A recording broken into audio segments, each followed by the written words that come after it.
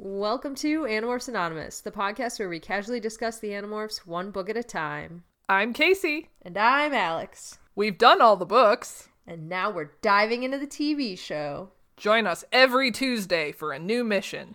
And don't worry, we promise to have you back under the 2-hour time limit. Maybe. Ladies and gentlemen, I have a grave announcement to make. Incredible as it may seem, both the observations of science and the evidence of our eyes lead to the inescapable assumption that those strange beings who landed in the Jersey farmlands tonight are the vanguard of an invading army. Would you like to hear another bird-related story that really did something to me emotionally today? Yeah. So this person posted in the group I feel personally attacked by this bird group that I'm in. Okay. Thank you, Nate, for that. And she posted, I was trying to Google Shamu and I accidentally misspelled it and found this Shamo chicken, which is like a 30-inch tall chicken from Japan. And like... That's a tall chicken. It's a tall chicken. It's a large chicken. And then I also love that she was trying to Google Shamu and fucked it up. And I'm like, this person is me. But yeah, it's an extremely large chicken. Like, you should... Let's look up Shamo chickens together. Okay. Googling stuff with Casey and Alex on a podcast where no one can see. Whee! Googling chickens. Chickens on a podcast. Chickens will come to me. God, they're so tall. There's a man holding one, and it is longer than his entire torso. Let's look at... Oh my god! Right? Tall-ass dinosaur chickens. Fuck yeah, that's some Hork-Bajir energy right there. Oh my god, it is kind of some Hork-Bajir energy. Oh my god. Why is it so tall, so straight? The only thing I know is that they think that they originated from fighting chickens. So maybe they were bred to be bigger, but then they just kept getting taller and bigger. Big and tall and big, large chickens for you. That's as tall as at least half a man. At least. Christ. Maybe it's a really short man. Well, 36 inches is 3 feet. So this chicken is just under 3 feet tall. And this man... That's like half of me. Because I'm like 5'8". Mm-hmm. That sounds right. What is math? That's not math. That's just your height. I was trying to divide by 2. It was hard. Oh, I only know because jumping. Because 36 inches is going to be right by the top of your hip. So this chicken's like crotch height. For those of us that are an average-ish size. Well, that's a chicken I did not know about, but now do know about. Thank you, Shamu. For causing this. Matt and I were talking about Shamu yesterday. And you didn't call me immediately.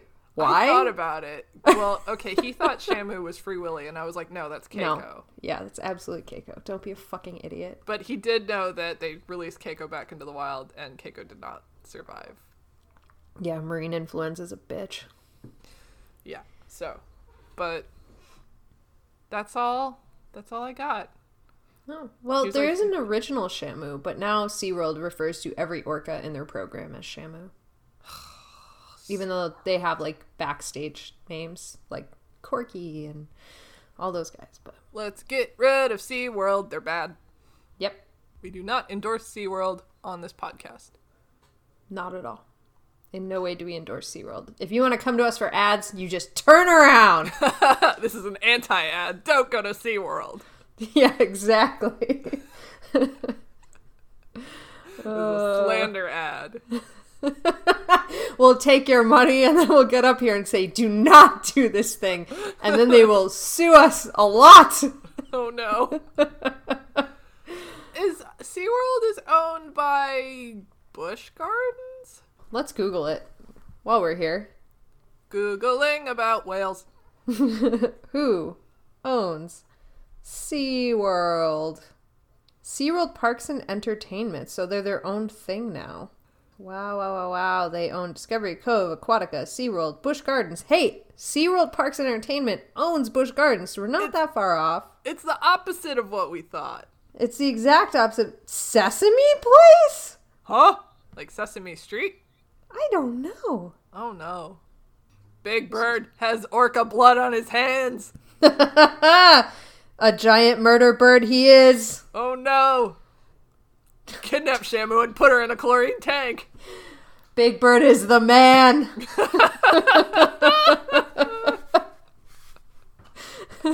Oh no.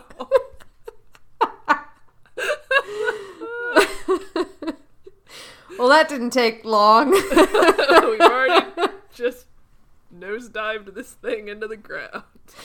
I feel like every time we record a podcast, we're like children with those like planes that you have to throw to fly, and every time the first like 20 starts are just boom straight into the ground. And then sometimes when we get the thing to fly, it's still like all fucked up because you crash into the ground, it's covered in dirt and nothing's quite right. Oh dear. You know what? Here's another thing I'm really mad about from the 90s. Okay. So in Boy Scouts, they would give those planes away for like doing Boy Scout things, but in Girl Scouts, they never gave me styrofoam planes that I could build and play with. Like, you know what why? the fuck? Because Do you know girls. Because planes are for boys. That's so stupid. I wanted to know more about... See, this is why. Listen, all the times that Nate and Jeff and Dan's never done this to me, but just in case, I'm putting it out there, but every time you guys come at me about not knowing shit about planes, it's not me, it's the sexism. That's why I don't know. It's forced gender stereotypes that we grew up with as young girls. That's right. That's right. I tried learning about planes, but nobody wanted me to, and they took that away from me, and now I'm suffering. Yep. Feminism. That's right. Feminism is the reason. Well, that was crash attempt or whatever. Oh no. You could have been what? I could have been in STEM, but I was bad at math, and no one was like, but there's a stereotype that girls are bad at math, so you gotta help buck that stereotype. And maybe I would have tried harder, but no. That's right. They were like, well, it's just another girl who doesn't know how to math. That's exactly right. And you know what? Everybody who knew me knew that I was motivated by rage. So, God. Fucking people. Now I'm gonna go get really good at math because fuck all of you and your sex. That's like nobody that listens to this podcast. So. Sure. I'm pretty sure. I'm sure we've turned away anyone who would think that by this point in our lives. I agree. I think we've made our stances known by this episode 70-something. We're in the 80s. This is like 83 or 4. I'm not kidding you. God. Yeah, we've talked a lot. We've talked so many. We have. So many words and phrases. So many words. Like, at least 10. At least 10. Again, we don't do math. Your guess That's right, because of the man. Because of the man. Because of Big Bird. Because of Big Bird and SeaWorld. Despite the fact that I think they teach basic math on Sesame Street. But, you know. I couldn't concentrate because of all the orca blood on the man.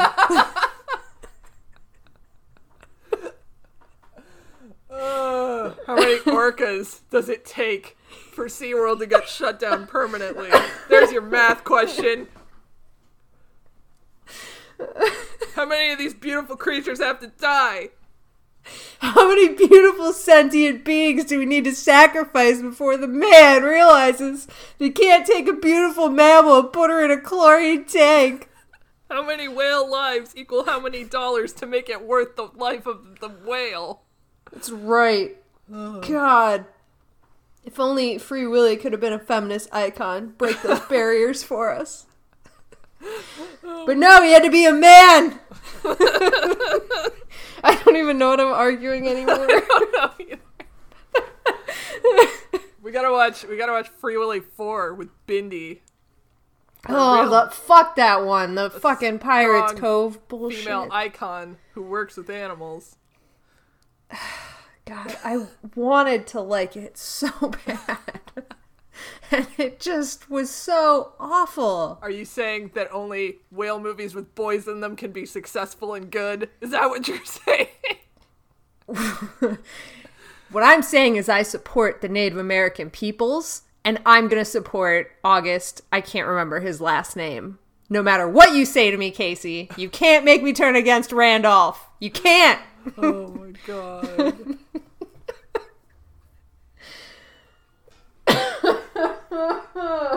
But like, okay, is Jesse saying that phrase cultural appropriation? Oh, I don't know, because like, here's the thing. I don't know. Because one, I'm not an expert in anything at all. But two, because like, it wasn't like he took this thing and it was like, he was put into power as like, he took this common thing. It was like a direct thing from his friend who knew way more than him. And they both were like doing this thing together. Uh-huh.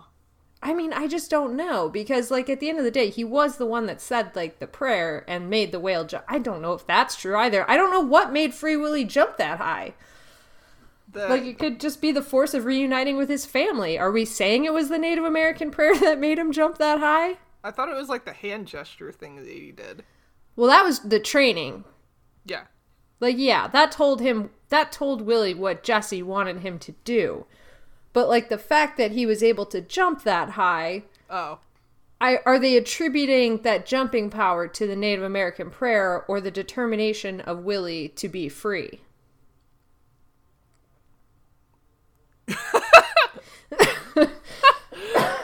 I don't know. Because, like, that's really going to make or break it for me. Because, like, if they're saying it's the prayer and Jesse said it and he is the white man in this movie, I feel like that's cultural appropriation. But if he just said it because he was connecting with Randolph to say the spirit of this whale is important and we need to save even one will be a great service to society, and he and Randolph are working together, then I don't know if it is. Oh, because Randolph said it too, like at the same time, right? Right. They were saying it together. Okay. That was after Randolph said sometimes things happen. Sometimes things happen. That's still so funny to me.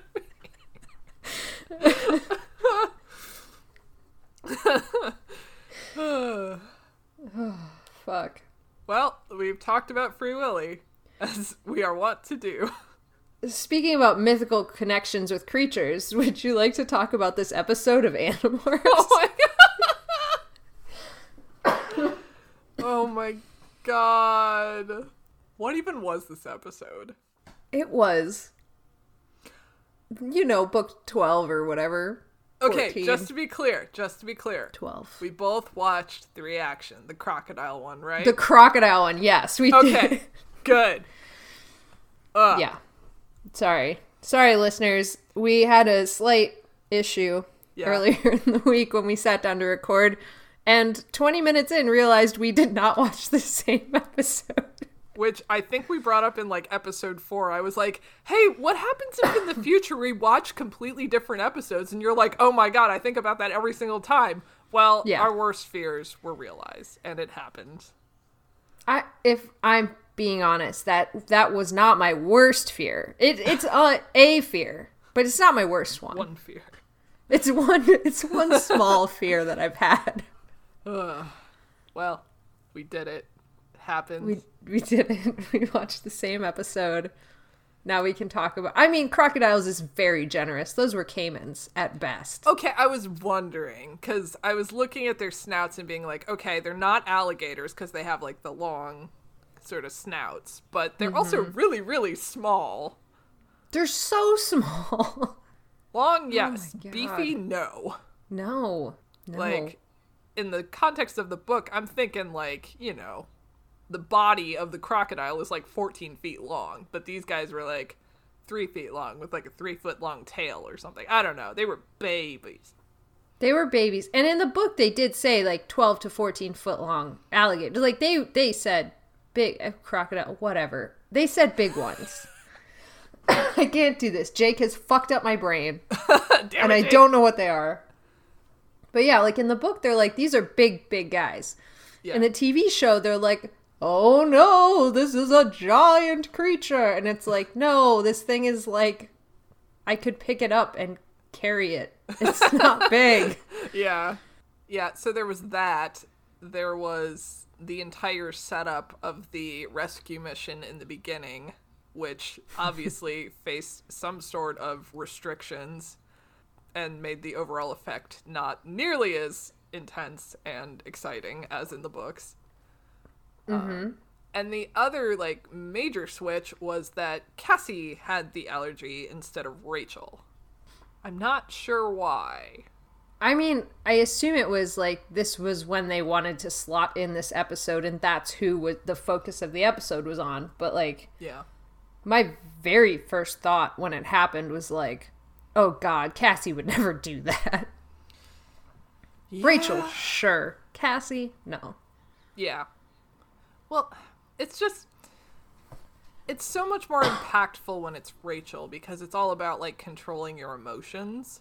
Mm-hmm. And Cassie can control her emotions. And Cassie's very chill, like, all of the time. Yeah. And, like, in this episode, she gets a lot of external stimuli to make her feel things, but it's just so much more impactful when it's Rachel. Mm-hmm. And they changed, Jeremy McCall? Oh, Jeremy Jason McCall? Yeah, they changed his name to what? Jason John McCall. Yeah, why? I don't know. I mean, I was calling him Jeremy Jason McCall several times because that's just, like, ingrained in my brain. Yeah, I was calling him JTT. Yeah, he's basically JTT. Who I am as a person. He was like a 30-year-old man. He was so old. He was older than Tom. They put a Letterman jacket on. He was older than Visser 3. So old. He was ancient. That's so mean. The guy is probably like in his 20s. No, he's definitely in his 30s in the show. Yeah. Oh my God, that man's like 60 now. He is old. Oh my God. Okay, I'm really interested. No. I know Googling with Casey and Alex is a very interesting segment, but I gotta look up the guy. Also the worst actor on the planet. Yeah, quite possibly. Cameron Graham. Okay. Was also on a Goosebumps episode. Of course he was. I hate him. Anyways. How the fuck old is this man? Doesn't fucking say. No! Tell me!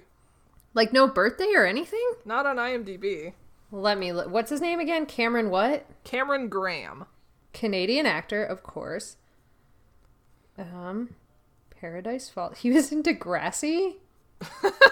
Okay. Jesus. Tell me. He was in Zombie Strippers? What is that? No fucking way! That's the movie. Well, it's about zombie strippers. That's the one where the one chick fires the pool balls out of her vagina as a weapon. Oh dear. And like, so the zombie strippers, the whole premise, I'm sure there's other things going on, but the underlying story is that the strippers that are zombies make more money because they can keep going all night. They never have to take a break. And so it's like the story of why each of them became a zombie eventually. And like the one that I remember the most is this like young, really innocent girl. She was a virgin. Everybody else was kind of like, oh, she's a virgin, but she's a stripper. Oh, gross. But then she became a zombie stripper because she had to pay for her grandma's surgery. But then they end up like, there's this whole other thing. It's insane. It's an insane movie, but it's very funny. I highly recommend watching Zombie Strippers at least once in your life. I found the other... Wait, no, that's Cameron Bright. What the... I can't find it. It's a mystery. This man has hidden his age very well. That's because he knew. He's immortal. He is Dorian Gray. Ageless. Okay, well, if any listeners know how old this guy is, write in and tell us, because we are lost. Yeah. anonymousanimorphs@gmail.com. How old is Cameron Graham? I must know. Here's another thing. There's a composer, there's an MMA fighter, There's somebody in the NFL named Cameron Graham. He's like, there's a smoke screen of Cameron Grahams. Oh my god, which Cameron Graham? Where in the world is Cameron Graham? I can't believe he was in Zombie Strippers, though. That makes me like him so much more. Okay. God, that's so funny. Because it's like just a weird, like, kind of little cult movie that's like, I'm sure it's way bigger than that because I know about it. But like, it's just, it seems like a weird little cult movie that nobody would know about. It's very funny. It has 4.1 out of 10 stars. That's pretty accurate, actually. Okay, so not the worst thing ever. It's bad, but it's funny. The strip club is in Nebraska. Anyways, I'm sorry. He was on, like, everything. Like, Degrassi, Goosebumps, Animorphs, Zombie Strippers, obviously. Like, how do we not have an age and a bio on this guy from one of those shows? I don't know. I'm suspicious and concerned. Me too. But I like that they gave him a Letterman jacket and they're like, this will make him look like a high schooler. Except for his face, which looks old. Right, of course. That minor detail, the entire face. They wanted Jonathan Taylor Thomas and they couldn't get him. Also, he would have been like a baby, so. JTT? No, JTT's would have been able to do. Let's look up JTT's age. But we can do. He was like a real little kid in like the early 90s. He was. No. I'm sorry. I don't know why my voice did that. He was born in 1981. He's older than us. Wait, what the fuck? JTT, How old September is Home 8th, Improvement? 19. It's like, it's way old. Okay, so they could have gotten JTT. He would have been, late teens. Past his prime, for sure. Yeah. I mean, it's fine. But, yeah. The first episode of Home Improvement was in 1991. The final episode was in 1999. So he was coming off his Home Improvement time, and he could have done a stint on Animorphs. They couldn't have afforded JTT, I'm pretty sure, is the main reason. Well, obviously. They couldn't afford anything on that show, but like maybe he would have done it out of the goodness of his heart. Maybe. He was definitely too old to be like an Animorphs fan. Yeah. Although, I became an Animorphs fan in my late 20s, so... That's true. That was through threats and trapping you in this podcast. Threatening my life and the lives of my loved ones. Right, with a gun, repeatedly. Yeah, for sure. God, someone help me. This is where it all comes out. You beg to be released. Oh, no. Don't go in my basement.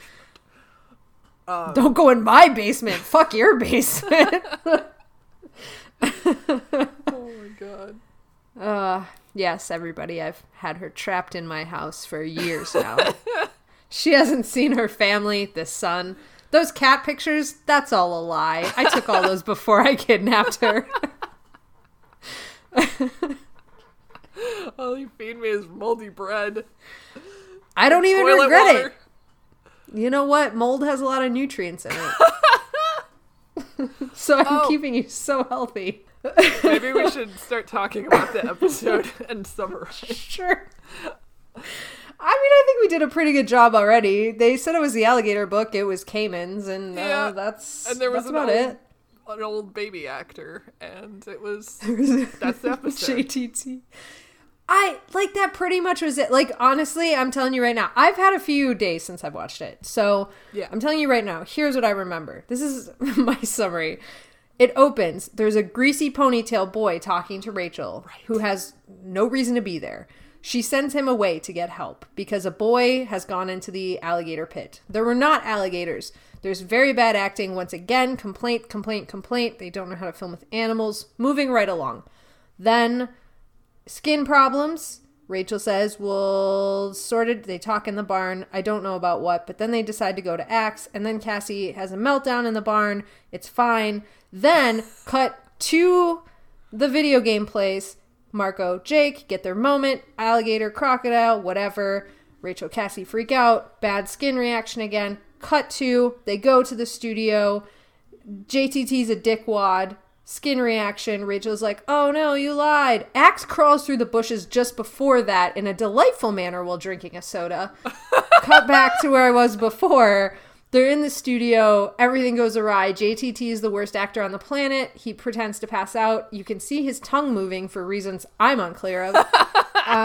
Then his yurt crawls out across the floor. And then for reasons I'm also unclear on, Cayman goes after it. And that's the show. Wow. I mean, basically. Did I nail it? Yeah. I mean, pretty close. Yes. That's amazing. This is the best my memory has been in 3 weeks. I'm so excited. Honestly, I can't remember jack shit. And I can't believe I just remembered that much. As I was talking, more of it kept coming to me. It was amazing. God, I felt like the Rain Man, probably. Oh, no. I am the Rain Man of Animorphs. Oh, my God. Yeah, so for this... Spoiler alert, I did not enjoy this episode. But when I was taking notes, I was trying to be a little bit, like, more succinct with my notes. Okay. Just because, like, I wanted to, like, get through it a little more quickly. But there's Sure. so much, like, fucking dialogue in the second half of the episode that's, like, really, really hard to sum up because, like, most of it is actually, like, kind of important. And I tried, and I don't think... Not excited. Yeah. I mean, this episode, it could not be described as good. It's really... But, like, I guess my love of this book kind of carried it a little for me. Because I didn't hate it. But also, like, I love this book so much. So, the other thing that I had a problem with was because the episode that I mistakenly watched, I really, really liked, and I thought, compared to the other episodes, some of the other episodes that we've seen, it was actually, like, kind of good in the writing department. Not in the other aspects of the departments, like, holy shit, I can't wait to talk about that one. But like, writing-wise, I felt like it was a little bit stronger. And then I watched this one, and I was like, oh boy, we're back! I mean... I could talk for an hour just about how confused I am about the internet cafe scene and why all of it. So, like, I don't blame you for wanting to just kind of get through this one because, like, it was rough. But I do love the book so much that I did kind of, like, it carried it for me. But it wasn't Rachel, though. Wasn't, but, like... I mean, it's still a good book, but, like, I thought that the fact that it wasn't from Rachel's perspective would have dampened it for you. I mean, I'm making a lot of concessions to begin with to even say, like, that the book helped me like this episode, because it's nothing like the book. Right. But, like, I don't know. I didn't like it, but I didn't hate it. Yeah. And, like... I feel, okay, so what's happening is that, like, somewhere in the back of my mind, the little piece of my mind that's dedicated to Rachel, she is just kind of, like, gently holding my brain, like, listen, this book was really good, though. So, like, just watch it. It's okay. The book was great. You have a little Rachel inside of you telling you it's gonna be okay. It's adorable and I love it. Every Animorphs fan has a little Animorph inside of them. They're just there to comfort you in your time of need. Yeah, like, you have a little axe in your brain that when things get real bad, he'll just be like, do not worry, it will be okay. And he's just gonna hold your brain just a little and be like, and whisper, it will be okay. How much he loves cinnamon buns, or I have ruined the symmetry of the shelf. I am a juvenile delinquent. I probably will not pass high school. Oh. Perfect. Yeah. See? It's helpful. Okay. I'm into that. So now that we've created these little mind animorphs. All right. Let's go. Let's do it. Who is that greasy boy? Who is the greasy boy? Why was he there? I don't fucking know. Okay. So we're at the gardens, and there's people, and there's shots of animals, and there's a crocodile. That's the only important part. Cassie's looking at the crocodiles, and she's narrating about Tobias being trapped, and sometimes morphs have a mind of their own, blah, blah, blah. I completely forgot about that part. Oh, well, it's not important. Okay, good. It's for mood setting, apparently. Oh, good, because in my mind, we straight cut to an open with Cassie and Rachel standing leaning against the crocodile fence, and the greasy boy walks up, and that's where I thought the episode started. I mean, basically, yeah. There's a couple establishing shots. There's some elephants and shit. Oh, cool. Wish I had seen that. Some peacocks and... Great. Love all of that. How did I miss it? I don't know. You were just fixated on Ponytail Boy. Who the fuck is this kid? So Rachel walks up to Cassie along with Ponytail Kid, and they're bitching about how field trips are great, but they need to last the whole day because half-day field trips are a total mindfuck. Mm-hmm. And who the fuck is this kid? Who is he? What's his story? They even name him. But, like, his story has to be... Okay. His story is definitely that he was somebody with severe amnesia. Because his whole story... Not to, like, jump ahead, but his entire storyline is Rachel tells him to go get help. He leaves. He comes back and he asks us, what are you guys up to? Like, when he left, there was a child in the crocodile pit when he came back. Oh my god, yes.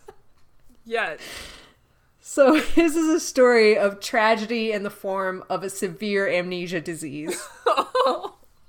He ran, and then he forgot why he was running, and then slowly meandered back to his friends Rachel and Cassie. It's a miracle he can even remember their names. Maybe he didn't. He was just like, That's I true. know them, and I'm not going to name them because I've forgotten their names, but they look familiar and comforting to me. Oh, yeah. So that's that guy. Yeah, they even name him, and Randall or something. I don't know. Sure. I wasn't even close.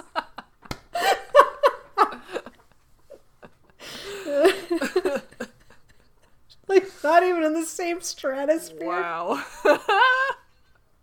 Opposite ends of the alphabet. Whoops. I just called him Ponytail. Yeah, that's a good call. Sorry. So what happens from the time that Ethan leaves them? Well, okay, so Rachel and Ponytail walk up. And then the crocodiles, caimans, are just chilling. And they're like, this is so boring. They might as well be fake. And then the guy's like, let's go look at the tigers. They're real. And I was like, what the fuck is this, like, Harry Potter? Like, make the snake move, father. Like, fucking hell. God, that would have been, like, such a different story. And Cassie starts talking to the caiman. Oh my god. And then we find out that she's like, that's part of her Estrine stuff, that like she can talk to animals. She can talk to them and morph them real good. Oh man. But then like she's allergic to them, so she finds out she can talk to them and then she's banned from talking to them, and that's her secret struggle throughout the whole series. Oh no. Because they make her sneeze too much. Oh no. So they go look at the tigers, and this tiger needs a brushing real bad. Mm-hmm. Cause, oh my gosh, he's just got clumps of hair falling off of him, and drove me fucking insane. Also, just as they were leaving, the little kid runs up to the fence, and he just starts, like, climbing the fence, and I was like, this motherfucker was just waiting for his opportunity. That fence was so inviting to climb, though. I would have climbed the fence. Oh my, right? It was like 4 feet high. There's no like chain link fence behind it. The enclosure is like not descended into the ground or anything. There's no moat. Like, you're asking for people to climb the fence. I have a picture of me jumping a stick that was higher than that fence. Like, if I had a run at that fence, I could easily have cleared it. Yeah! This is a fucking OSHA safety hazard, you guys. Yeah. I mean, it would be if there were actual crocodiles on the other side and not the tiny little geckos that they used. Iguanas. So, yeah, kid's in there. Somebody's like, what's that kid doing? And they turn around and they see him. And they run over there and Cassie's like, that kid's fucking nuts! And kid walks right up to the Cayman and he's like, whoa, cool, I'm a child, I don't know anything. Then Rachel tells Ethan to go get help, and he runs directly through this, like, couple that's walking Oh by. my god, yes! Oh my god! There was so much clearance on either side of them, and he straight ran through the middle of them. Like, no, I have to make as big of a scene as fucking possible. Oh my god. Oh, this fucking kid. Yeah. Shit. I hate that kid. I hate that useless fuck. Oh. So Cassie jumps the fence and climbs in, and Rachel's like, what are you doing? And I'm like, she's pulling up. Oh, God. You're so mad you can't even I'm talk. sputtering. I'm also drinking rum, so there's that. That's neither here nor there. I'm sputtering with rage. Okay, let me try that again. Cassie jumps the fence. Rachel's like, what are you doing? And I said, she's fucking pulling a Rachel. That's what she's doing. This was you in the book, Rachel. Don't judge. So she goes up to the kid and she grabs her on the shoulder and she's like, hey, it's not safe. Let's not be here. Let's go to the other side of the fence. But then they just kind of like stand there and don't move. Yeah. And then Rachel comes up behind them and she's like, stop dicking around. Let's go. And I agree. Yeah. I'm just going to call them crocodiles. They're not, but whatever. That's what I have written down. I have to do it. It doesn't matter. So the crocodiles are starting to get agitated. And Cassie's like, we need to back away slowly. Another one comes up from the side and they're surrounded. There's some shots of the crocs and the kids are looking scared. And then there's a really stupid zoom into one of their mouths. Oh my god. It just highlighted how small these things were. Oh my god. It's like, look at the teeth. Look at the teeth of this tiny lizard. I didn't. They like zoomed in on the palate at the back of its mouth. And I was just like, wow, its mouth is really white pink. Look at the mouth. Yeah. Ugh. That's where your head will go. Wow, I could hold that entire thing down with my pinky finger. I fucking got right. It could try to bite me, but its mouth is too small to wrap around any of my extremities. Yep. And you could probably just hold its mouth shut with your hands. I would just pick it up. Like, Like, I wouldn't even bother, like, restraining its mouth. It's like, oh, you want to turn around and try to bite me? I'll just pick you up like the small dog you are. Ugh, hey, these things. Shoot. Hey. Nope. Yeah, they really tried to make this a very intense scene, and it just did not work. Nope. It didn't. They didn't even, like, try to intersperse shots of actual, like, big crocodiles. They straight up were like, we will make these 3-foot beasts look so scary. Yeah. They didn't. They failed. And there's no shots of the kids in the same frame with No. the crocodiles because they knew it would look stupid. So every shot you see of a crocodile is just it on its own. Yep. So, whatever. Theme song. It's all in your hands. It's exactly how it goes. Yeah. So the crocodiles are hissing. Rachel's like, what do we do? Cassie tells them to make a break for the fence at the count of 3. She's going to acquire its DNA and put it into the trance to buy them time. She counts to 3. Rachel and the kid run 4 feet to the fence. Cassie dives to the ground and grabs the tail of one of the crocodiles to acquire it. Mm-hmm. You probably just could have walked calmly to the fence and it would have been fine. Yep. It totally would have been. Also, you probably shouldn't have dived down to the ground with the crocodiles. Yeah, probably. Also, she grabbed the tail of one of them, which indicates that it was like starting to leave the situation. So like the risks are not high here. Oh god. No, not at all. She actively stopped the thing from clearing. I know. It was like, okay, well, I guess I'm gonna leave. No, you have to stay. Stay with me. I have to acquire you. This is the plan. Like, I get it. Like, you probably don't want Nadia grabbing anything other than the tail for like safety reasons. But again, it's a fucking 2-foot long thing. I see no reason why she couldn't have grabbed the snout. And, like, especially because she would have known that, like, it takes no pressure to close their mouths. Yeah. Because all of their force is in the biting and not the opening. Yep, so, yep. like, I even for safety reasons, I see no like, I think it would be more dangerous from... Listen, I've watched a lot of Crocodile Hunter. Or whatever it's called. But the whole thing is that if you grab their tail, they can turn around and bite you. So probably somebody was actively holding its head. So she could have jumped and, like, held the head, like, in a proper form. Yeah. And it would have looked cooler, except for it being real small. And, like... Anyways, I'm sorry. No, it's total. I agree. Yeah. It's just, whoever blocked out this scene, whoever storyboarded this, not even storyboarded, because I don't think they did storyboard it, but like whoever thought this up was just whatever. Did you think they just showed up drunk to the zoo? Do you think they showed up drunk to this whole show? Like, film some shit here, zoom in, it'll look great. I don't even know at this point. I'm just so exasperated. Okay, Rachel throws the kid over the fence, and she's like, Cassie, get out of there! And Cassie lets the croc go. It makes a dog noise, and then runs away. And she runs to the fence like she's being fucking chased and hauls herself over. I do not believe for a minute that Rachel would have left Cassie behind when she was in trouble. No. Because Rachel said, like, Cassie, get out of there, and then she jumped over the fence herself. It's like, that's not very Rachel. She would have gone over there and kicked the crocodile. Probably. She probably would have picked it up and thrown it. Leave my friend alone! Fuck off, crocodile! I'm Rachel.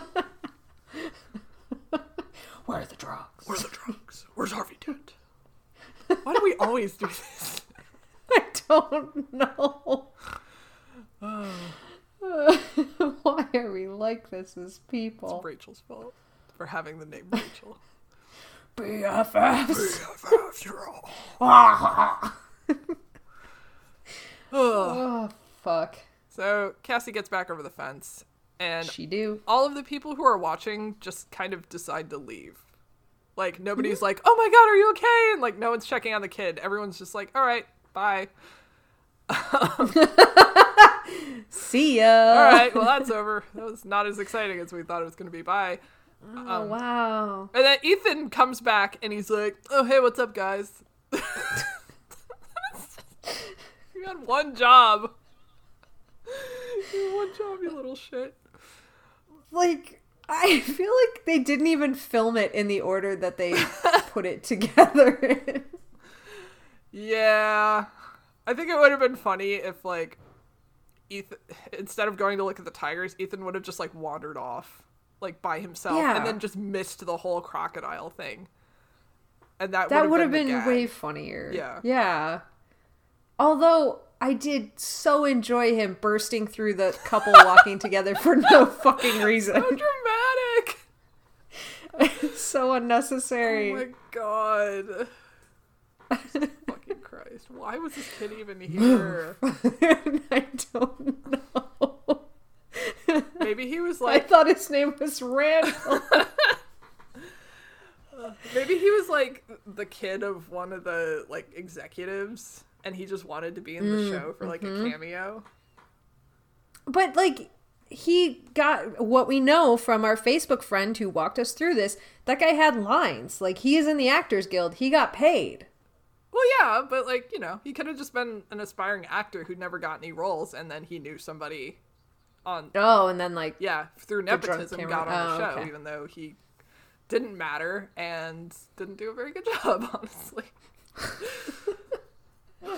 I'm trying to find a justification for why he was there.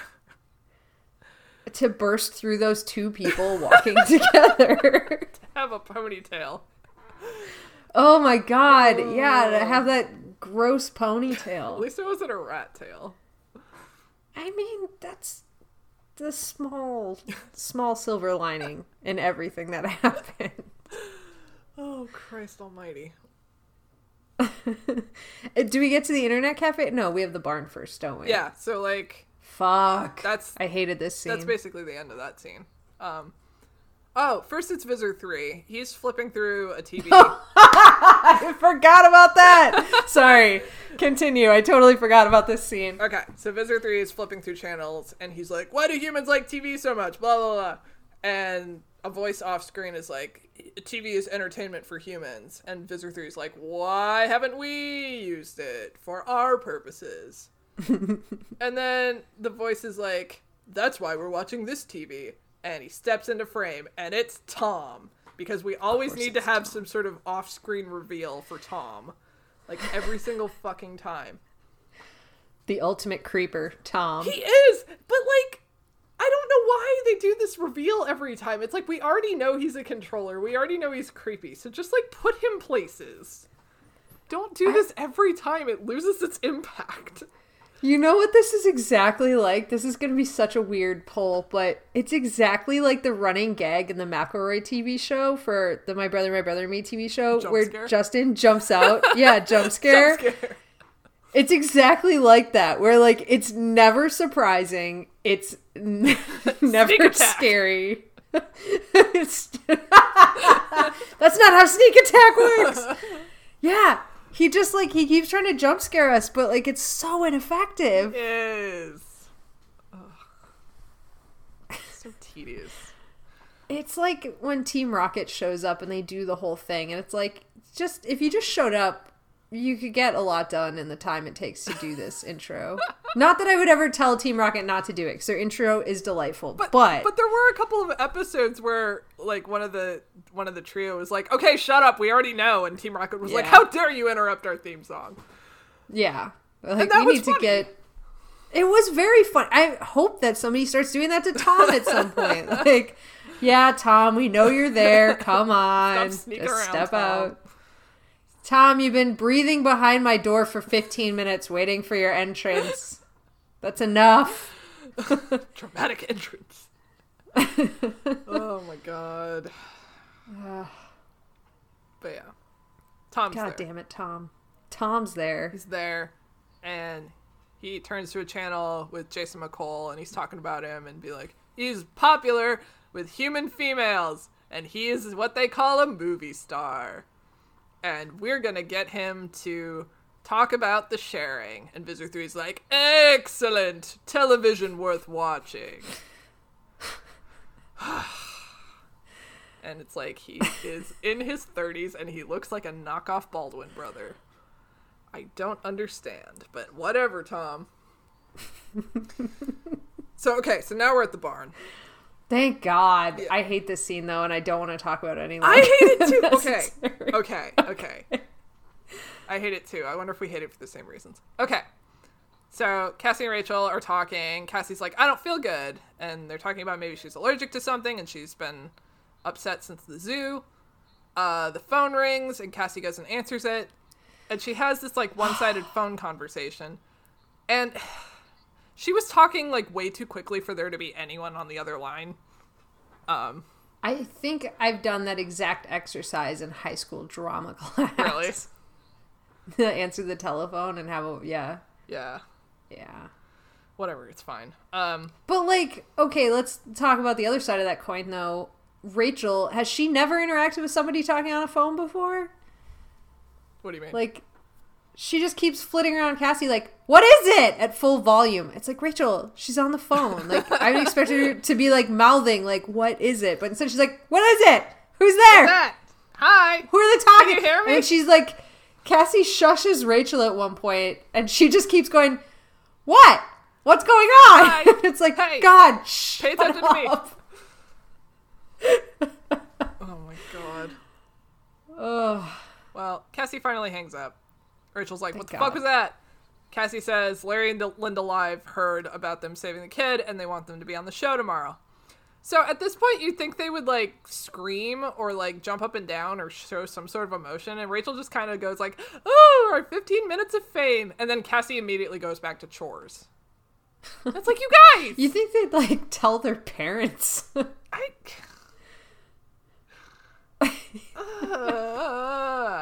so casual about it. Like, if Cassie had gone back to chores, but Rachel was like, oh my God, can you believe, like, I'd be like, okay. But they were just kind of like, let's show a little bit of emotion, and then, like, we're done. Great. TV. Yay! Huh. Wonder what it's like to be on TV. Turns to camera, winks. Or, like, I don't know. I don't blame the actors. I kind of feel like that was a director call. Yeah. But, like... And, like, the scripting, too. Yeah. And there's a point later where they kind of scream and it feels really weird, too. It's like... Nothing was right. Everything was wrong. Everything is terrible. And I mean, the point later where they're screaming, the only reason they were screaming was so they could grasp each other's arms so you could see Cassie's. They could do a shot on her arm straight on where they could overlay easily. Anyways, this is not the point. Yeah, whatever. Okay, so subpar reaction to that news. Cassie is bending over a bag of feed, and we get a shot of her left arm, and it starts erupting into crocodile scales, and she is alarmed. Rachel's like, what's wrong? And Cassie's like, nothing, I'm fine, I'm just excited. And Cassie was... Did she have a bucket? What? Did she have a bucket? Or did she just had a feed scoop, didn't she? Yeah. God, all the animals were so far away. I would have taken a bucket. Sorry. Anyway. I'm criticizing your barn chore management skills. I mean, no wonder she's always working in the barn. She's not worried about, like, making it go faster, efficiency, smart way to do this. Nah. No wonder she's always busy. Yeah. She's got all the time in the world. Ugh. I was just freaking out because she was wearing one of those, like, plastic watches from the 90s. Oh, yeah. I was like, oh, I miss you, plastic watches. It was, like, yellow. Me too. Delightful. Yeah. All right. So now we're at the Internet Cafe. Thank God. This is my favorite scene. Well, second favorite scene. Okay. Just because it's, like, okay. So... Yeah, it's good. Like... Yeah. Yeah. Well, it's not good. Well, there's some good, like, Jake and Marco stuff as well. Okay. Yeah. Okay. Well, whatever. We'll talk about it. So Jake is, like, lecturing them. He's like, what were you thinking? And, like, exposing himself at the crocodile exhibit and blah, blah, blah. And... That sounds dirty. Oh, no. Why would you say this? I don't know. Why would you take this in that direction? You just said exposing themselves. Oh, no. And all of a sudden I'm imagining them, like, flashing crowds at the crocodile exhibit. I'm sorry. Just continue. I'm so sorry. Do it. Ugh. Marco makes some joke. He was like, yeah, I thought that was pretty cool. All people saw was Cassie mind melding with a reptile. How weird could that be? And Cassie tells him to stop trying to help. Jake's like, you have to consider the risk before jumping into a snake pit. And Marco's like, crocodile. And Jake's like, whatever. And then he's like, now you're going to be on TV.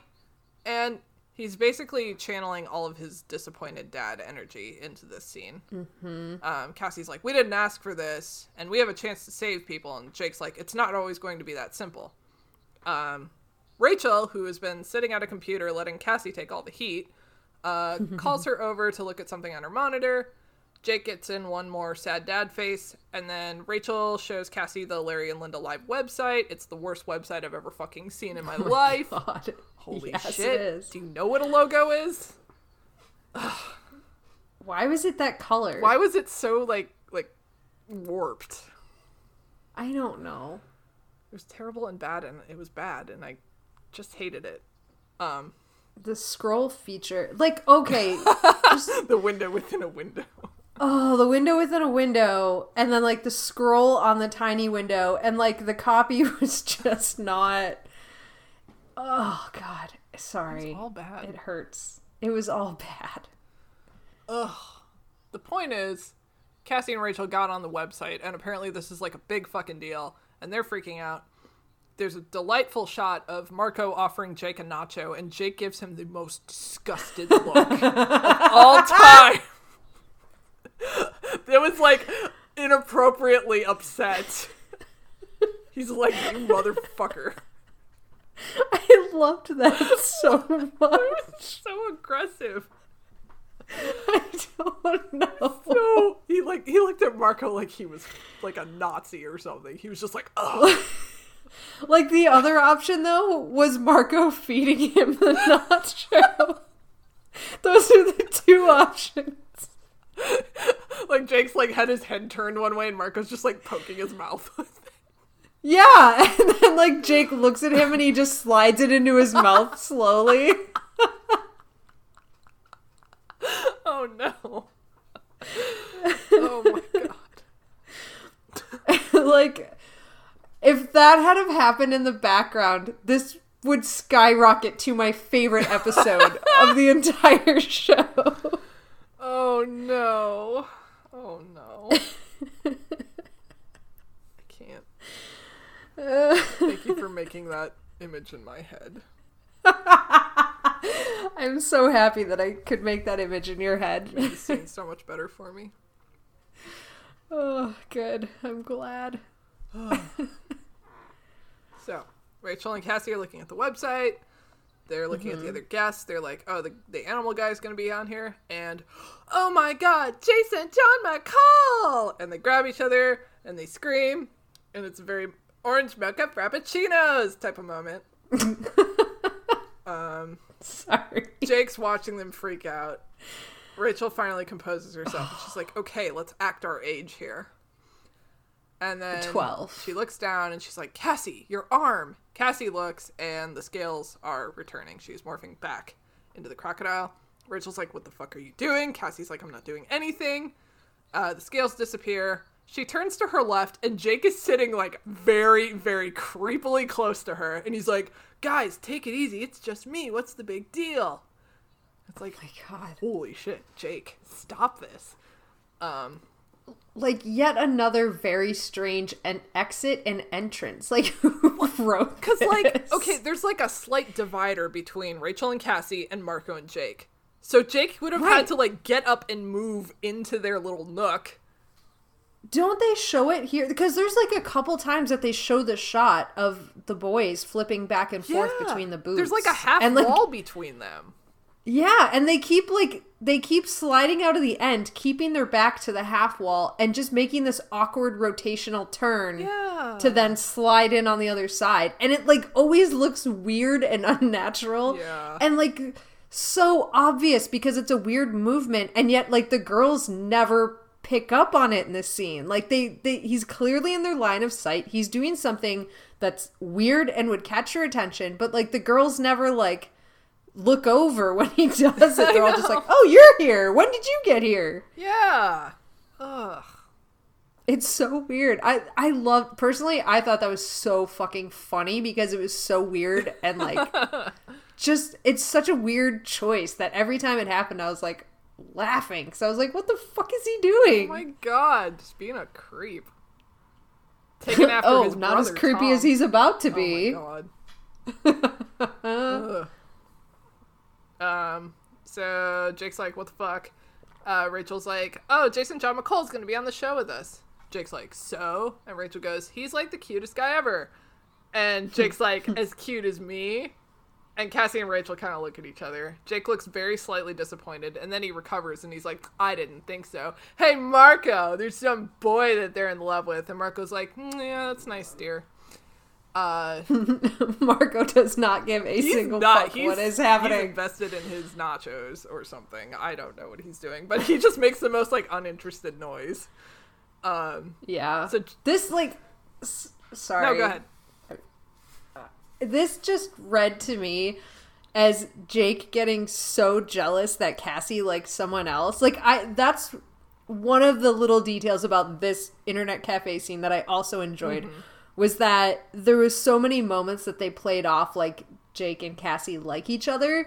And because the actors had such good chemistry, there was actually some cute, believable moments of them, like, sharing a look. Or, like, when Jake looks genuinely disappointed. And, like, there's just these little, like, details that I kind of loved that, like, felt totally like the actors were putting it in there. Yeah. Yeah. That's interesting. I didn't quite pick up on that, I think. But, yeah, I could see that. Especially I could be reading into no because like the next thing Jake does is he pulls the computer towards him and he's like, who is this clown anyway? And like there's so much like unnecessary vitriol in that voice. Yeah. And so like you can tell he's a little bit like butthurt that Cassie didn't say he was cuter. So yeah, he's definitely got like, I think this jealous absolutely. air to him. And that's why Marco doesn't give a shit, 'cause he's like, yeah, you're trying to get your girlfriend to admit you're cuter than this star or whatever. I have fucking nachos, fuck off. I have delicious snacks. That is my priority.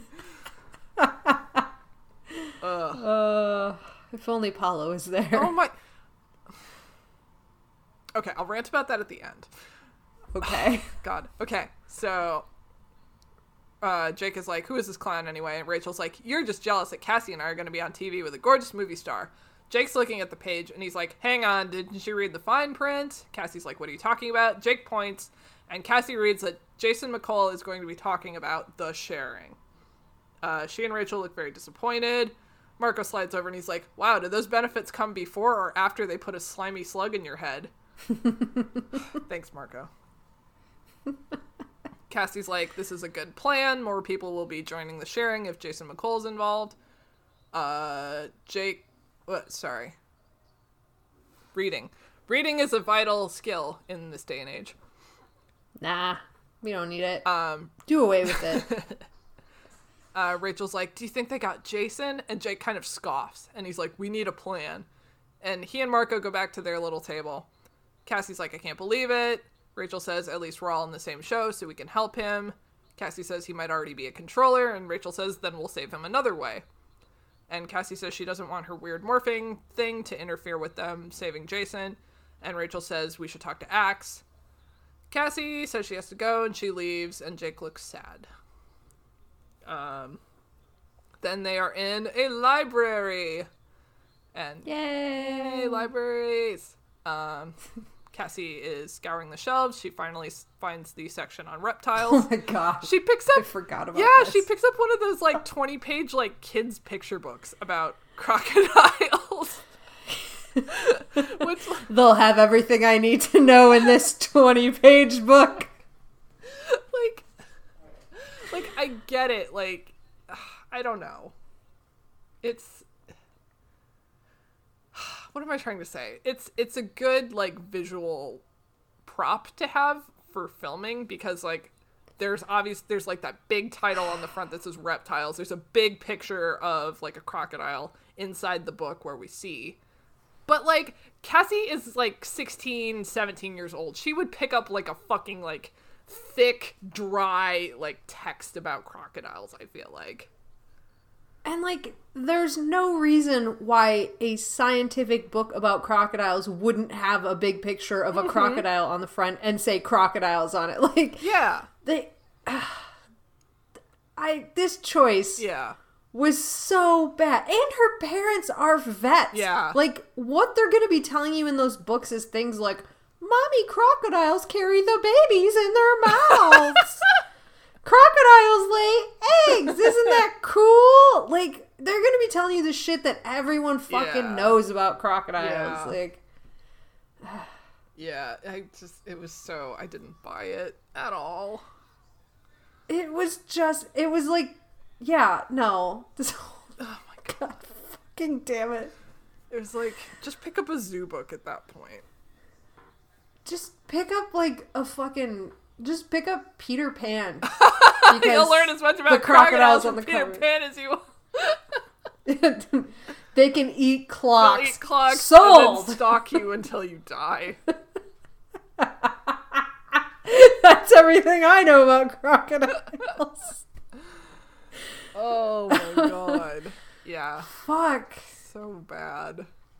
That book was so bad. And, like, what pissed me off even more about that was that, like, no one mentions it. Like, Tom's right there. Yeah. Like, why not say, like, isn't that a little below your reading? He just fucking shames her. Well, what do you read baby books for, Cassie? I mean, his whole thing was neg the boys into the sharing. That's true. That's his whole strategy for any situation. Like, follow through, Tom.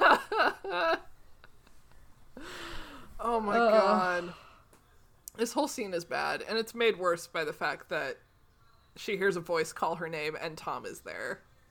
And he is just a fucking creep the whole time. He's got her in like a narrow alleyway of bookshelves. And Yeah. he starts like talking to her about, you know, whatever. And she's like getting nervous because she knows he's a controller, and she's got like spikes coming out of her back, and she's trying to like hide it. And he's like looking at her suspiciously, but then like he starts talking about like, so you've been hanging out with my brother a lot, do you like him? And it's like, you're the Why worst is person. that the line of questioning you chose? Like, what is that? What is that going to accomplish? Like, you've been hanging out with my brother. Yeah. Do you like him? Yeah. That's it. That's where the conversation goes. That's where it ends. Right. And He's a controller. There's nothing else. And, like, the first time he did that in episode, like, 4 or whatever, he was like, oh, like, you've been hanging out with my brother. You should get him to join the sharing. Like, does not even bother going there. no, this he time. doesn't. He's just asking her these really personal questions and making her very uncomfortable. And then he's like, oh, I heard you saved that kid from the crocodile. That's cool. I guess what this episode is trying to teach us is that toxic masculinity is the real threat that the Yerks are bringing. No, I mean... You know what, Cassie? You can fuck politeness if you feel uncomfortable. You can say no. You can leave the situation. Just because you're a woman doesn't mean you have to answer his fucking questions about whether or not you like his brother. Straight up, that's what it felt like. It felt like Tom trying to chat up a girl in a library. She's clearly uncomfortable and she's just being polite for her own safety. And he's just not picking up. Or he is picking up that she's uncomfortable, but he's like doubling down anyway. It's so creepy. Yeah. It's not creepy in like a Yerk way. It's creepy in a like a you're being a creepy man way. Yeah, like you're not reading my body signals, which say stop. It's a metaphor. Her morphing into a crocodile because she's uncomfortable. It's... But she's also literally turning into a crocodile. I mean, like, I don't know. She's reacting negatively because she's uncomfortable and she's trying to hide this. Yes. And oh my God, I just... Yeah. This scene is much deeper than I thought it was when we started. Sorry, I didn't mean to like... No, I appreciate this because finally there's something worth talking about in this scene. Oh my God. And that is to read people's body language, stop making them uncomfortable. Yeah. It's teaching kid if No some means creep no. is trying to talk to you in a library and you feel uncomfortable and you would like to morph into a crocodile, that they're probably a bad person and you should leave. Mm-hmm. Yes. Stranger danger PSA.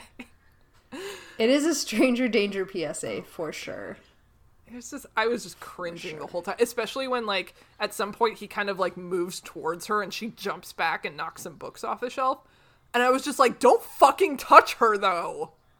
Like, stop. Well, like, we were supposed to be reading it like she doesn't want you to touch her because she has the crocodile skin. But no, like, in real life, if somebody doesn't want you to touch them, don't fucking touch them. Well, and it's like, you're already at, if not it's kind of an uncomfortable distance because, like, again, you're slammed in between these two shelves. You're maybe like 2 or 3 feet from each other, and the fact that you're trying to close that distance for any reason is like unacceptable.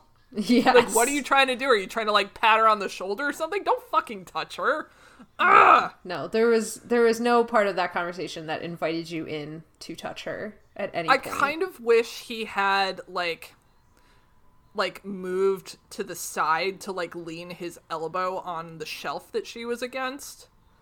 Mm-hmm. So like it's not like he was coming towards her necessarily, but he's still doing this kind of like threatening thing that would have like the Gaston thing. Yeah, kind of like the like putting the arm there or something. So like it wouldn't have been like quite as aggressive, but it's still like subtly aggressive, and she still would have reacted to it. But like the fact that he like moved towards her as if to touch her was like deeply unsettling, and I don't know why he did that. I don't know either. And you're right. Like, it is a weirdly aggressive thing. So if you're just putting your arm, like, above her and getting, like, taller than her, like, you're still trapping that person in the space, and it's not cool. Yeah. But, like, that's kind of like I know I'm bigger and stronger than you, and I'm just gonna kind of flaunt it. But when you come directly at somebody, that's like a threat maneuver. Yeah. God. Yeah, oh man, I just read that whole scene. This is being super creepy and not in like a yerk way. It just isn't like this guy is a creep way. Yeah, more like in a predator way. Yeah, for sure. Well, eventually he like fucking takes the hint that she's uncomfortable and she's not okay, and he's like, all right, I guess I'm gonna go now, bye.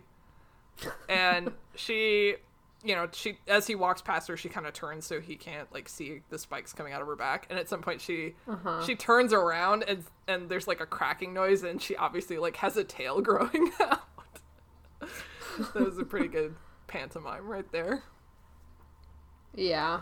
And I thought the effect of the spikes coming out of her back, they did some really good work there. Like, that was great. Yeah, I don't know if she must have had like some sort of like harness or something that she put on with the spikes, but yeah, that was really good. Yeah, it was awesome. That was a good job. That was a great job. So good job, props. I appreciate that. Yeah, way to not phone it in for this scene. Yeah, let's keep it simple. Exactly. Subtle. It's great. Well, the prop work is not great in this next scene. We're gonna go back to the barn for a minute. And the kids are all gathered around going over the plan. And Jake is holding this whiteboard in his lap and is like pointing to it very awkwardly. And just, oh my God. It bothered me so much. I'm like, this is like the worst thing you could have done. Like, why didn't you just have a whiteboard in the barn that Jake could have been standing in front of? Like, you could have had like it could have been there for, like, narrative purposes, because you could have had, like, oh, like, the raccoon needs this amount of whatever this medicine is. So, like, you could have just had, like, a full-size whiteboard. Instead, you give Jake this, like, 16 by 20 whiteboard to put in his lap to awkwardly crane his body over, trying to draw this diagram of the TV studio. I don't know, it just bothered me. I have zero recollection of any of this. I'm just like going off for 10 minutes and you're just like, I don't remember that. I was like, I'm trying desperately to picture it, and like, it's gone. Oh no. Why would they do that? Where did they get a diagram of the studio? I don't know. Wow. Yeah, I don't know. It was made me mad personally, on a personal level.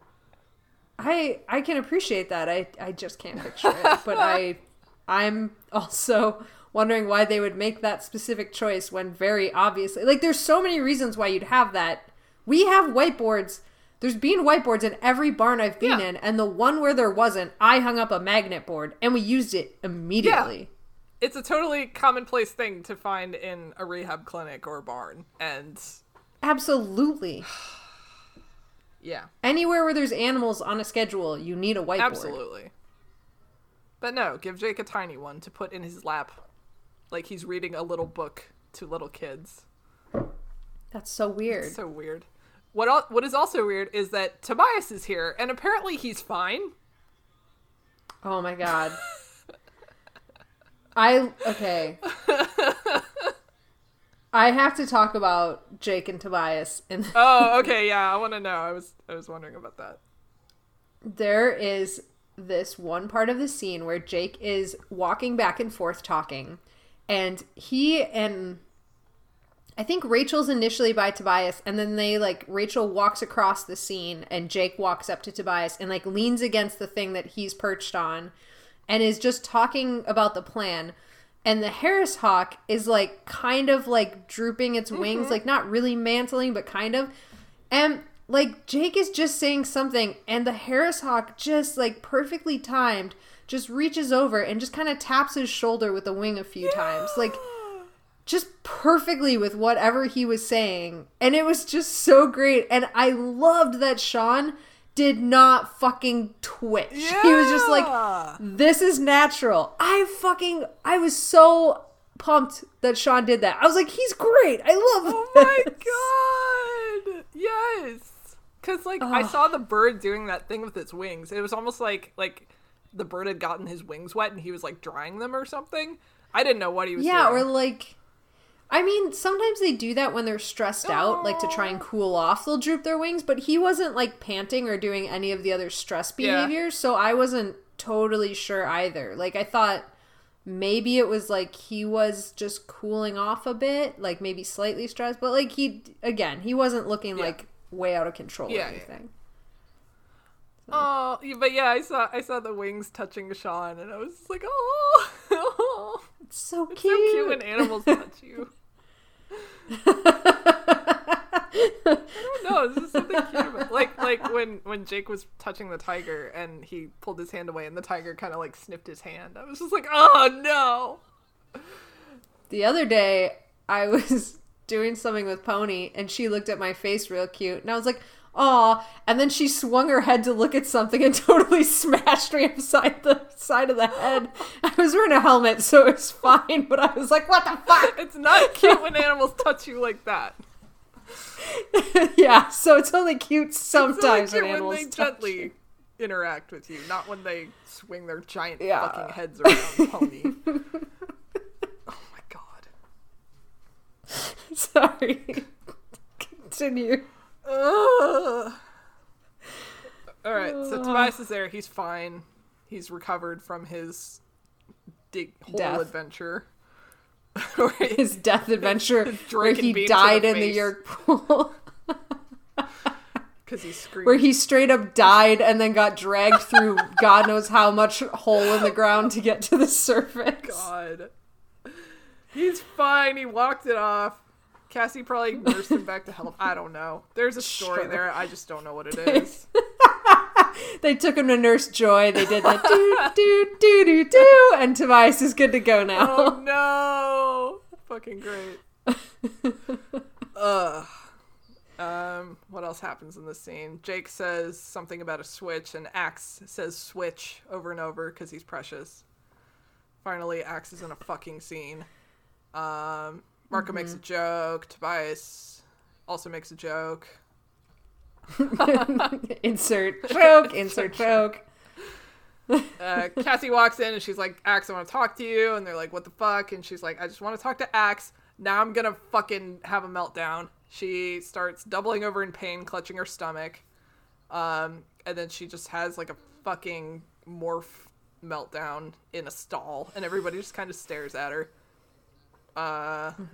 There's a kind of a cool shot of like the crocodile snout coming out of her face, which I thought was pretty cool because like her eyes disappeared at one point. And then she morphs into the crocodile. The camera zooms into the crocodile's mouth, which like crossfades into her own human mouth, and it zooms out and she's back to human and she's super sweaty. And then she like morphs back into the croc again. She's very sweaty. She's so sweaty. This is gonna be a thing. Just you get sweaty after you morph.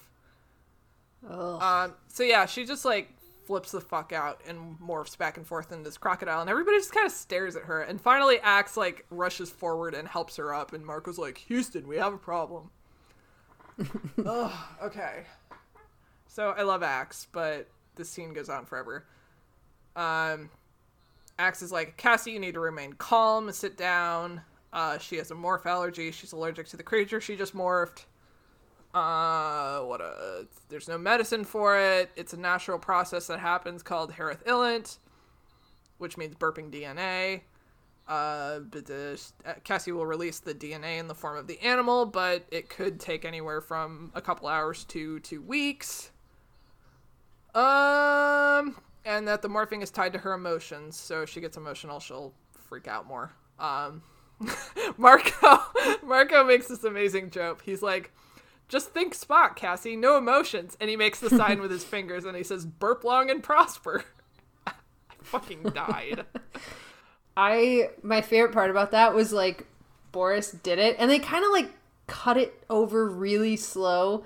Like they weren't totally sure he could do the hand gesture. And sure enough, when he does it, he kind of looks at his hand and he has this like little moment of like, haha. I've been practicing this for 2 weeks. Exactly. I knew this was coming up. The face he makes when he says burp long and prosper is just like the most priceless thing I've ever seen in my life. Yes. Oh my God. I'm so proud of him in that moment. I'm always so proud of him. Every moment he's on screen, I'm proud of him. Oh no. Jake is like, I don't think you're gonna make the show, and Rachel argues that if Cassie can't make it, they'll bump both of us, and it'll give Jason more time to talk about the sharing. Cassie's like, I can stay calm. Axe is like, I don't think you should go. The thing could happen, anytime, and the chance of it happening, tomorrow is slim, but Jake's like, it could still happen. And Marco's like, especially because you guys are so obsessed with that McColl guy. Rachel accuses them of being jealous again. Jake is like, we have to be careful. And Rachel says, that's why we have to meet Jason, find out if he's a controller. Jake says if Cassie didn't have this problem, they would do it, but it's too risky. Tobias agrees with him, does the cute little wing thing. And then Jake's like, okay, this conversation is over. It's bedtime. And Cassie and Rachel are sad. Go to bed, children. Go to bed, girls. You can't go meet the boy you want to meet. Fuck. Yeah. Oh my God. Okay, so now we're in Cassie's room. It's nighttime. She can't sleep. She's thrashing around, and she gets Oh yeah. She gets up and turns on the light. Do you want to talk about her room? Because I really loved her room. I was so excited for you to talk about her room and tell me everything you thought. Oh my God. Okay. So she's got this like handmade colorful quilt. She's got floral printed bed sheets that don't match the quilt at all. She's got so many stuffed animals. And she's got like horse artwork on the wall and like equestrian trophies and like a picture of an equestrian. And she's got a birdhouse. And like whoever designed this room like nailed it. Like I just loved it so much. I did too. My God. Fucking great. The fact that she has so many stuffed animals is just like, oh my God. It's so true. I mean, I knew from the minute that like we saw her bedspread, I was like, oh, these guys like put some thought into this. Indeed. Yeah. I liked it very much. I did too. They did a great job with that. So she gets out of bed. She calls Rachel. She's like, sorry, I'm calling so late. And Rachel's like, no idea what time it is. No idea what time it is. It is an unknown time, but Rachel's up. And Rachel's in her room. And Rachel's like, oh, you did it. You went through the burping thing, right? And Cassie's like, well, not right now, but... And then Rachel just like completely ignores her. And she's like, that's great. We can do the show and help Jason. I'll call everyone else. And Cassie's like, okay, great. See you tomorrow. I'm just like, what the fuck, you guys? I registered, I clocked that conversation. I truly did. But the only thing I could focus on during that whole interaction was how amazing Brooke's eyelashes were. Yes. Like, they just framed him up. They focused in on that. And I was like, you know what? Her eyelashes are great. I don't care that she didn't listen to her best friend say, no, I actually didn't go through the thing yet.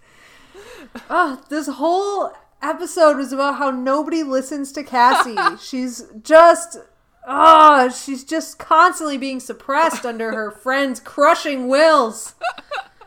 But as long as Rachel's eyelashes look good. Her eyelashes look so good, though. Ugh. Like, Man, just because she totally ignored everything her friend said and wanted or didn't say and didn't want. God, but her eyelashes looked great when she did it. This is an excusable thing. Oh my god. I just can't even with these two. Alright. Well, that happens. Cassie has lied. She's begun the lie. Well, Rachel did, but okay. Yeah. We can blame Cassie, Sure. Sure, everyone else does. Yeah. Why not you? It's all Cassie's fault. Ugh. Alright, so now we're outside this really funky looking building. It's supposed to be the TV studio, but I thought it looked more like a library. I just don't know. No, I agree. It looks like a library. It does. It's got like big windows on the side, and I don't know. I just feel like libraries look like that. I just wanted to put books in it so bad. I just wanted to sit in it quietly and read a book.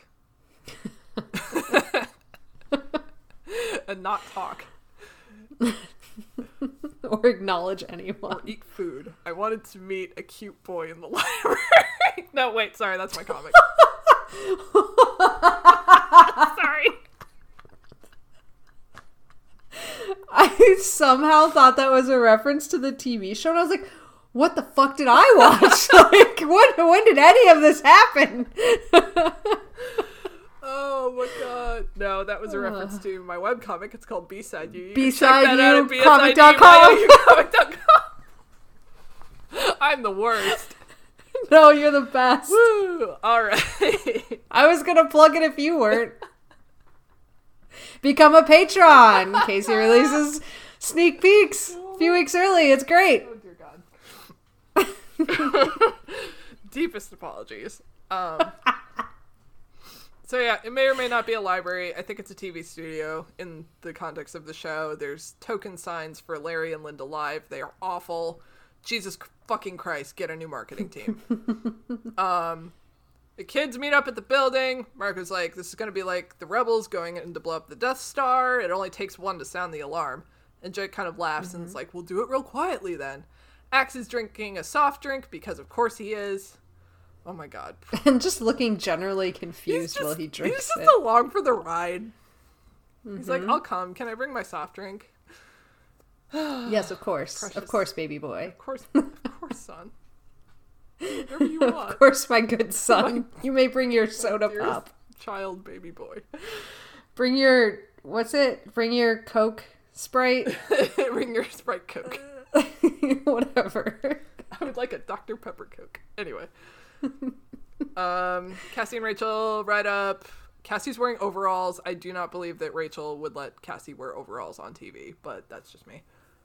I have no idea at this point. I had no clue what she was wearing. All I could think of was Axe and his soda. Well, Rachel's like wearing like a button-up nice shirt with like a coat over it, and she looks really like ready for TV, and Cassie's wearing her fucking overalls.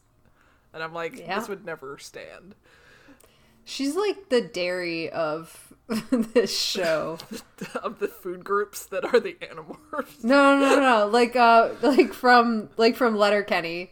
How he's always wearing his coveralls. I thought you meant like dairy, like the food group. She is the blandest of... No, they have cheese in that food group. How dare you say these things? Oh no. Shit. Where was I? Axe soft drink. Oh yeah. I don't know where you were, but I just want you to get to the part where they run into the bushes, please. Hang on. Okay. So Cassie and Rachel ride up. They're like, Cassie, are you okay? And Marco's like, yeah, I missed the big burping. I'm so sad. Cassie continues to lie, and she's like, I feel much better now. And she and Rachel go check in and start geeking out about Jason John McCole.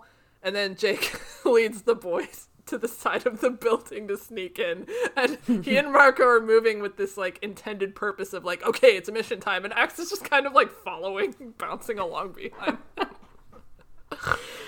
My favorite part is how high he lifts his legs with every step.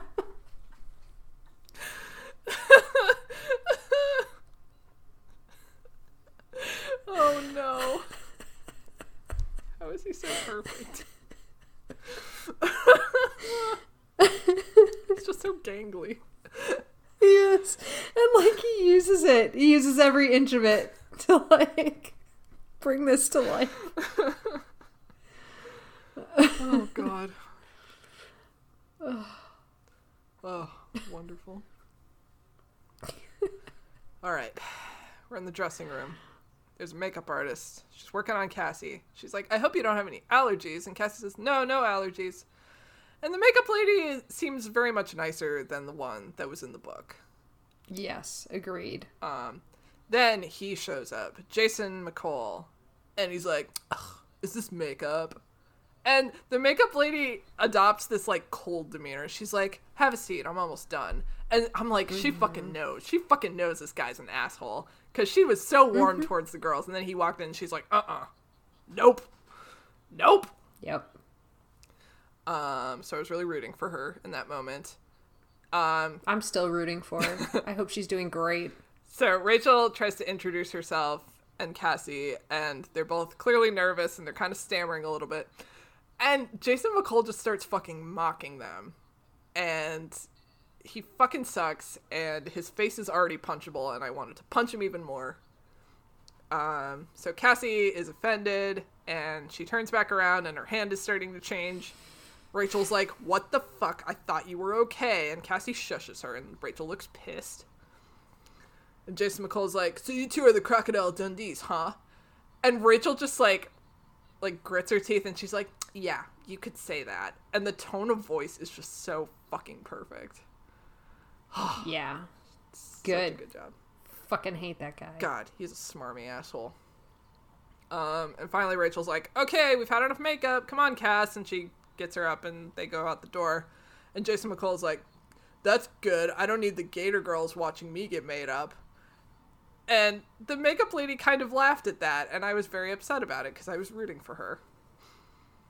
Maybe it was like, once again, she was confined to social niceties. When the white man made a joke, she had to pretend to be amused. Yeah, that's what I choose to believe. Ugh. Whatever. They leave. They're backstage. There's some animal cages. There's a little baby serval kitten, and I loved it. Rachel's like, I thought you said you were cured. And Cassie says, I never said I was. And I was like, yeah, you did, but whatever. Well, only after Rachel had called everybody to tell them that. Cassie could have contradicted her at any point, and she did not. Yeah, that's true. Cassie's like, look, I just didn't want to let you guys down. I wanted to make sure Jason wasn't a controller. And Rachel's like, well, I think we solved that case. Like, that has to be the Yerk talking. I don't want to believe he's such a snob. They walk away, and then a llama appears from down another hallway, and it's Marco. And he's like, Jake, X, I found the studio. And we cut to 2 cockroaches on the wall, and Jake's like, good work, Marco. Good job, llama boy. A llama? He's supposed to be dead. Sorry.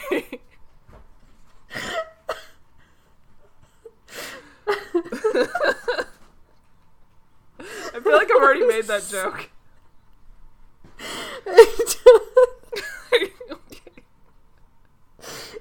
It just really, that one just hit me real good. So glad. I'm sorry. No, don't be. Okay, back to the studio. Okay, we're in the studio. There's a stage manager leading Cassie and Rachel around. She's like, just wait in the seats until they call you. Just act natural and be yourselves.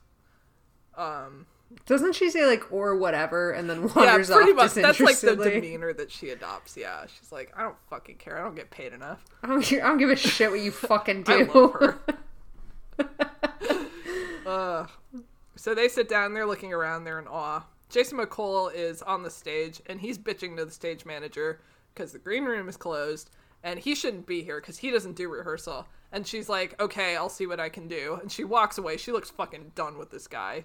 And that's why I love her. She has no intention of finding out what she can do. I know. And then he calls after her that he'd like something to eat, please. I don't even know if he says please, but he wants something to eat. Fuck that guy. Cassie and Rachel are sitting there. Cassie's itching her arm, and she's like, I don't feel right. And Rachel starts, like, yammering on about Jason McCole and how that better be the Yerk talking or he's just another snob. It's like, Rachel, you're killing me. Cassie starts bending over in pain, and Rachel's like, oh shit, is that the burping thing? Is it happening right now? Cassie's, like, on the floor, and she's like, I can feel the croc. I don't think I'll be able to control its instincts. Rachel helps her up, and they run to the bathroom. I can feel this body flying all around me. This is just another metaphor for how women are at a disadvantage because nobody takes period pain seriously. Yeah. Yeah. Fuck. I mean, it kind of read like that, though, right? It did. It really kind of did. She's, like, clutching her abdomen and, like, stumbling to the bathroom. Like, right? Holy shit. Man, this episode cut deeper than we ever imagined when we got into it. The plagues of women and period havers. Like, damn. Mm-hmm.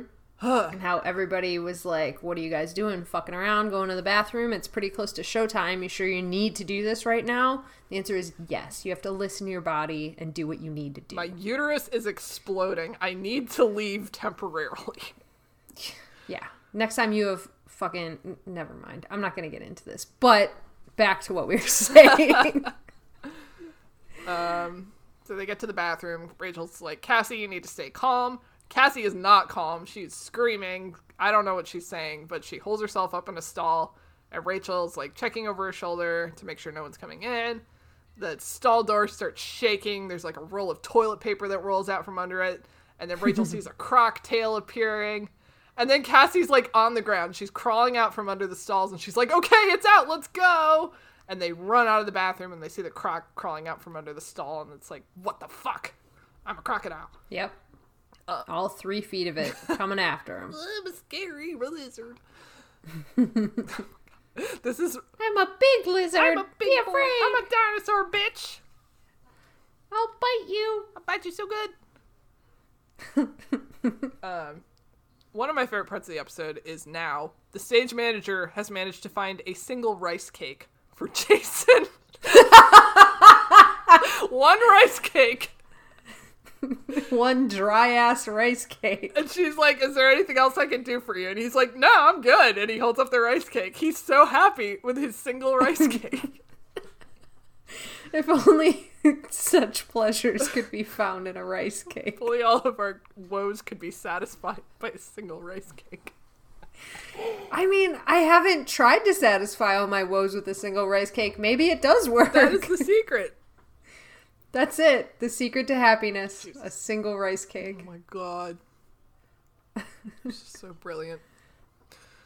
It's not even wrapped. She just hands it to him. Like her gross hands touched the rice cake. She probably spit on it.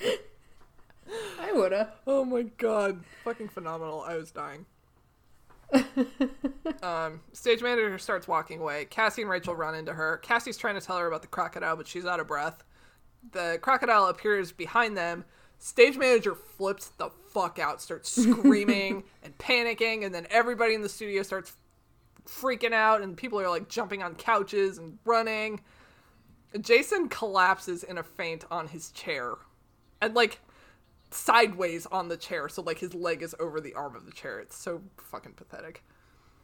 Yep. There's a really close-up shot of his boot, and there's a slug on it. Somehow. The fastest yerk known to man. Yeah, it just, like, zipped out of there. There's a really terrible shot. Marco the llama is laying on the ground somewhere.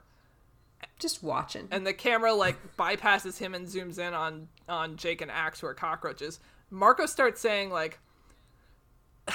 Marco explains that, hey guys, Jason was a controller. The yerk has just left the host body before the crocodile gets him, and that's why he fainted. And that means he's not a controller anymore. It's like, are you fucking kidding me with this? No. This was far too complicated. Someone wrote that to explain exactly what was happening because they didn't have the skill set to show that visually. They didn't have any idea how to do that visually. No. Let's just get Boris to narrate this. Solve all our problems. I mean, I guess it's not like you could have just had him faint on the couch, then cut to a shot of the slug crawling out of his ear and hitting the ground. and then, like, from that same shot, have it twist around to look at a crocodile that was coming towards him. Nope. And then, Nope. cut from there. It's not like you could do any of that. That's impossible. That all seems impossible. Oh, it gets worse, though. Oh, I know. It always does. I always do. We're at the tip of this iceberg. Crocodile starts sauntering over to Jason. Cassie and Rachel's like, oh shit, we gotta help him. So they run over. They start slapping him, trying to wake him up. Finally, they get him up, and he's acting like a weird little kid on Novocaine, and they're dragging him away, and he's just whimpering. Marco says, the croc is going towards the Yeerk. And sure enough, it is. And it makes this journey over to this Yeerk, and Marco is supplying extra lines like, we have front row seats, and look at him go! And finally, the Yeerk doesn't stand a chance, and we zoom into the crocodile's mouth. Ugh, it's rough. That's rough, buddy. Yeah, it is real rough, buddy. Finally, the end. Okay, we're at the internet cafe. Marco's saying that didn't exactly go according to plan, but it will do. They talk about Jason. Jason's decided to quit acting and move to Tibet to follow the Dalai Lama. Thank God. Fucking greatest use of your time. Yep. Cassie's like, I'm sorry about lying. I just didn't want my allergy to affect them getting the Yeerks. And I really wanted to meet Jason. Marco's like, she's in love. And Cassie's like, I was selfish. It could have gone bad, but we were lucky. Marco quotes the great Obi-Wan Kenobi, says there's no such thing as luck. Jake's like, you did what you had to do, Cassie. We all make mistakes. Marco's like, I don't. And Jake's like, right, yeah, except for Marco. Cassie and Rachel look at each other, and then Cassie starts a food fight because it's the 90s.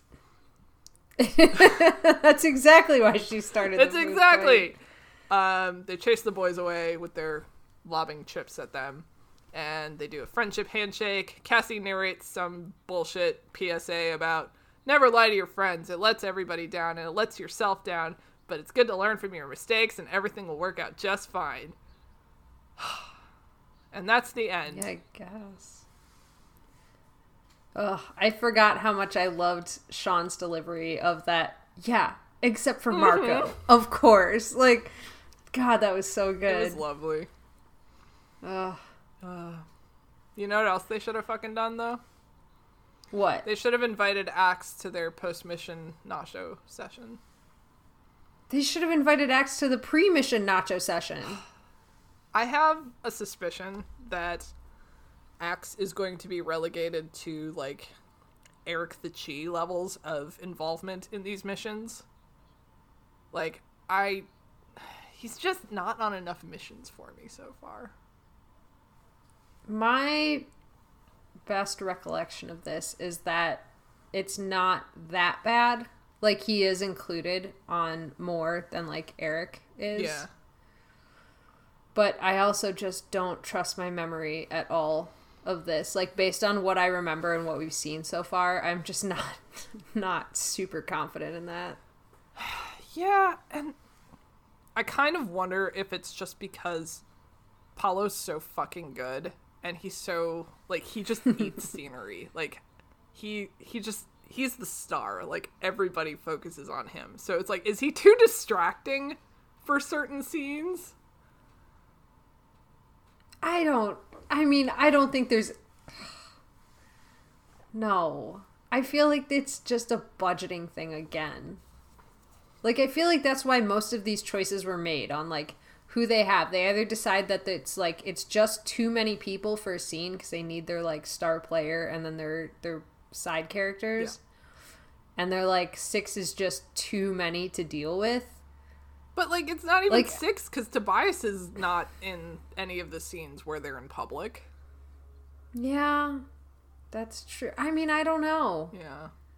Even in this episode, though, like, when they had Rachel and Cassie interacting and then Jake, like, Marco is just sitting off by himself most of the time. Yeah. Like, I don't know. I don't know if they, like, think it's too much. I don't know if it's, like, a budgeting... I'm sure it's both. It's all, but... Is there, like, some rule in TV where you can't have more than a certain number, or you shouldn't have more than a certain number of people talking in a scene at one time? I don't know. I could be making that up.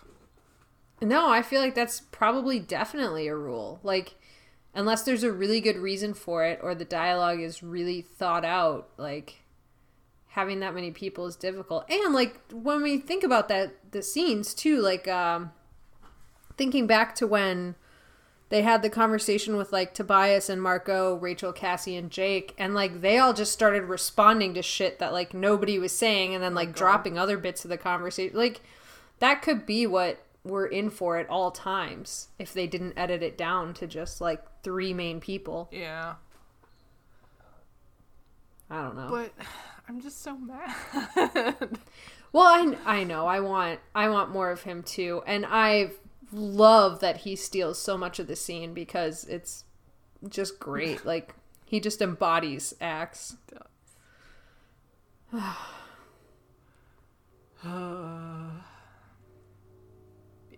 Yeah, I would have killed a man to see the whole scene of, like, the nacho when, like, Marco holds out the nacho to Jake and then Jake looks, like, scorned and then he turns to Axe and feeds it to Axe instead. Like, I would have paid so much for that. I feel like Axe, like, he would have just held it up to him and Axe just would have, like, stuck his whole mouth all over Yes. Yes. Like, exactly. Snarfed it up. Exactly. And Marco just looks moderately distressed over it. Yeah. Oh my god, that would have been so good. Didn't even need to do any lines, just have that. Well, and like, even if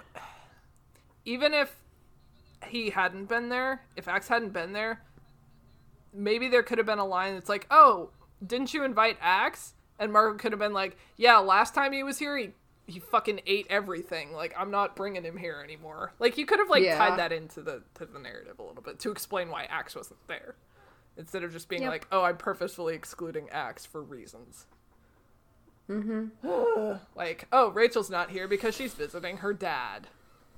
Yeah. Or Cassie and Rachel aren't in this episode because they're at some animal thing. Sure, whatever. Yeah. Whatever animal thing. Yeah. What would be the greatest call out in the world for me would be they go on a mission and they say something like, yeah, Cassie, Rachel, and Tobias aren't here because they went to, like, a used car lot for something Tobias was doing. Yes! And, like, oh my that would God. Be so amazing. And it would cost nothing. Oh my God. Shit. Right? Fucking great. Solved it.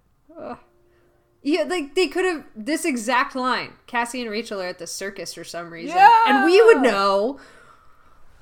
Oh my God, it would have been so easy to do that. I know, and they didn't. They should have hired us. They should 20 have years ago. 9-year-olds. Oh my God. God, we would have been even younger because these were like, what, 96? I would have been 5 years old. Wait, no, oh, no, sorry. that's when the books started coming out. So, 89. Okay, I know how old I am. I'm fucking up the years. You're fucking up the math between the two of us. Together we form garbage. Nothing. Once again, we are the product of our time. Oh my God. Everybody, put your kids in STEM. Don't be like Please, us. for the love of God.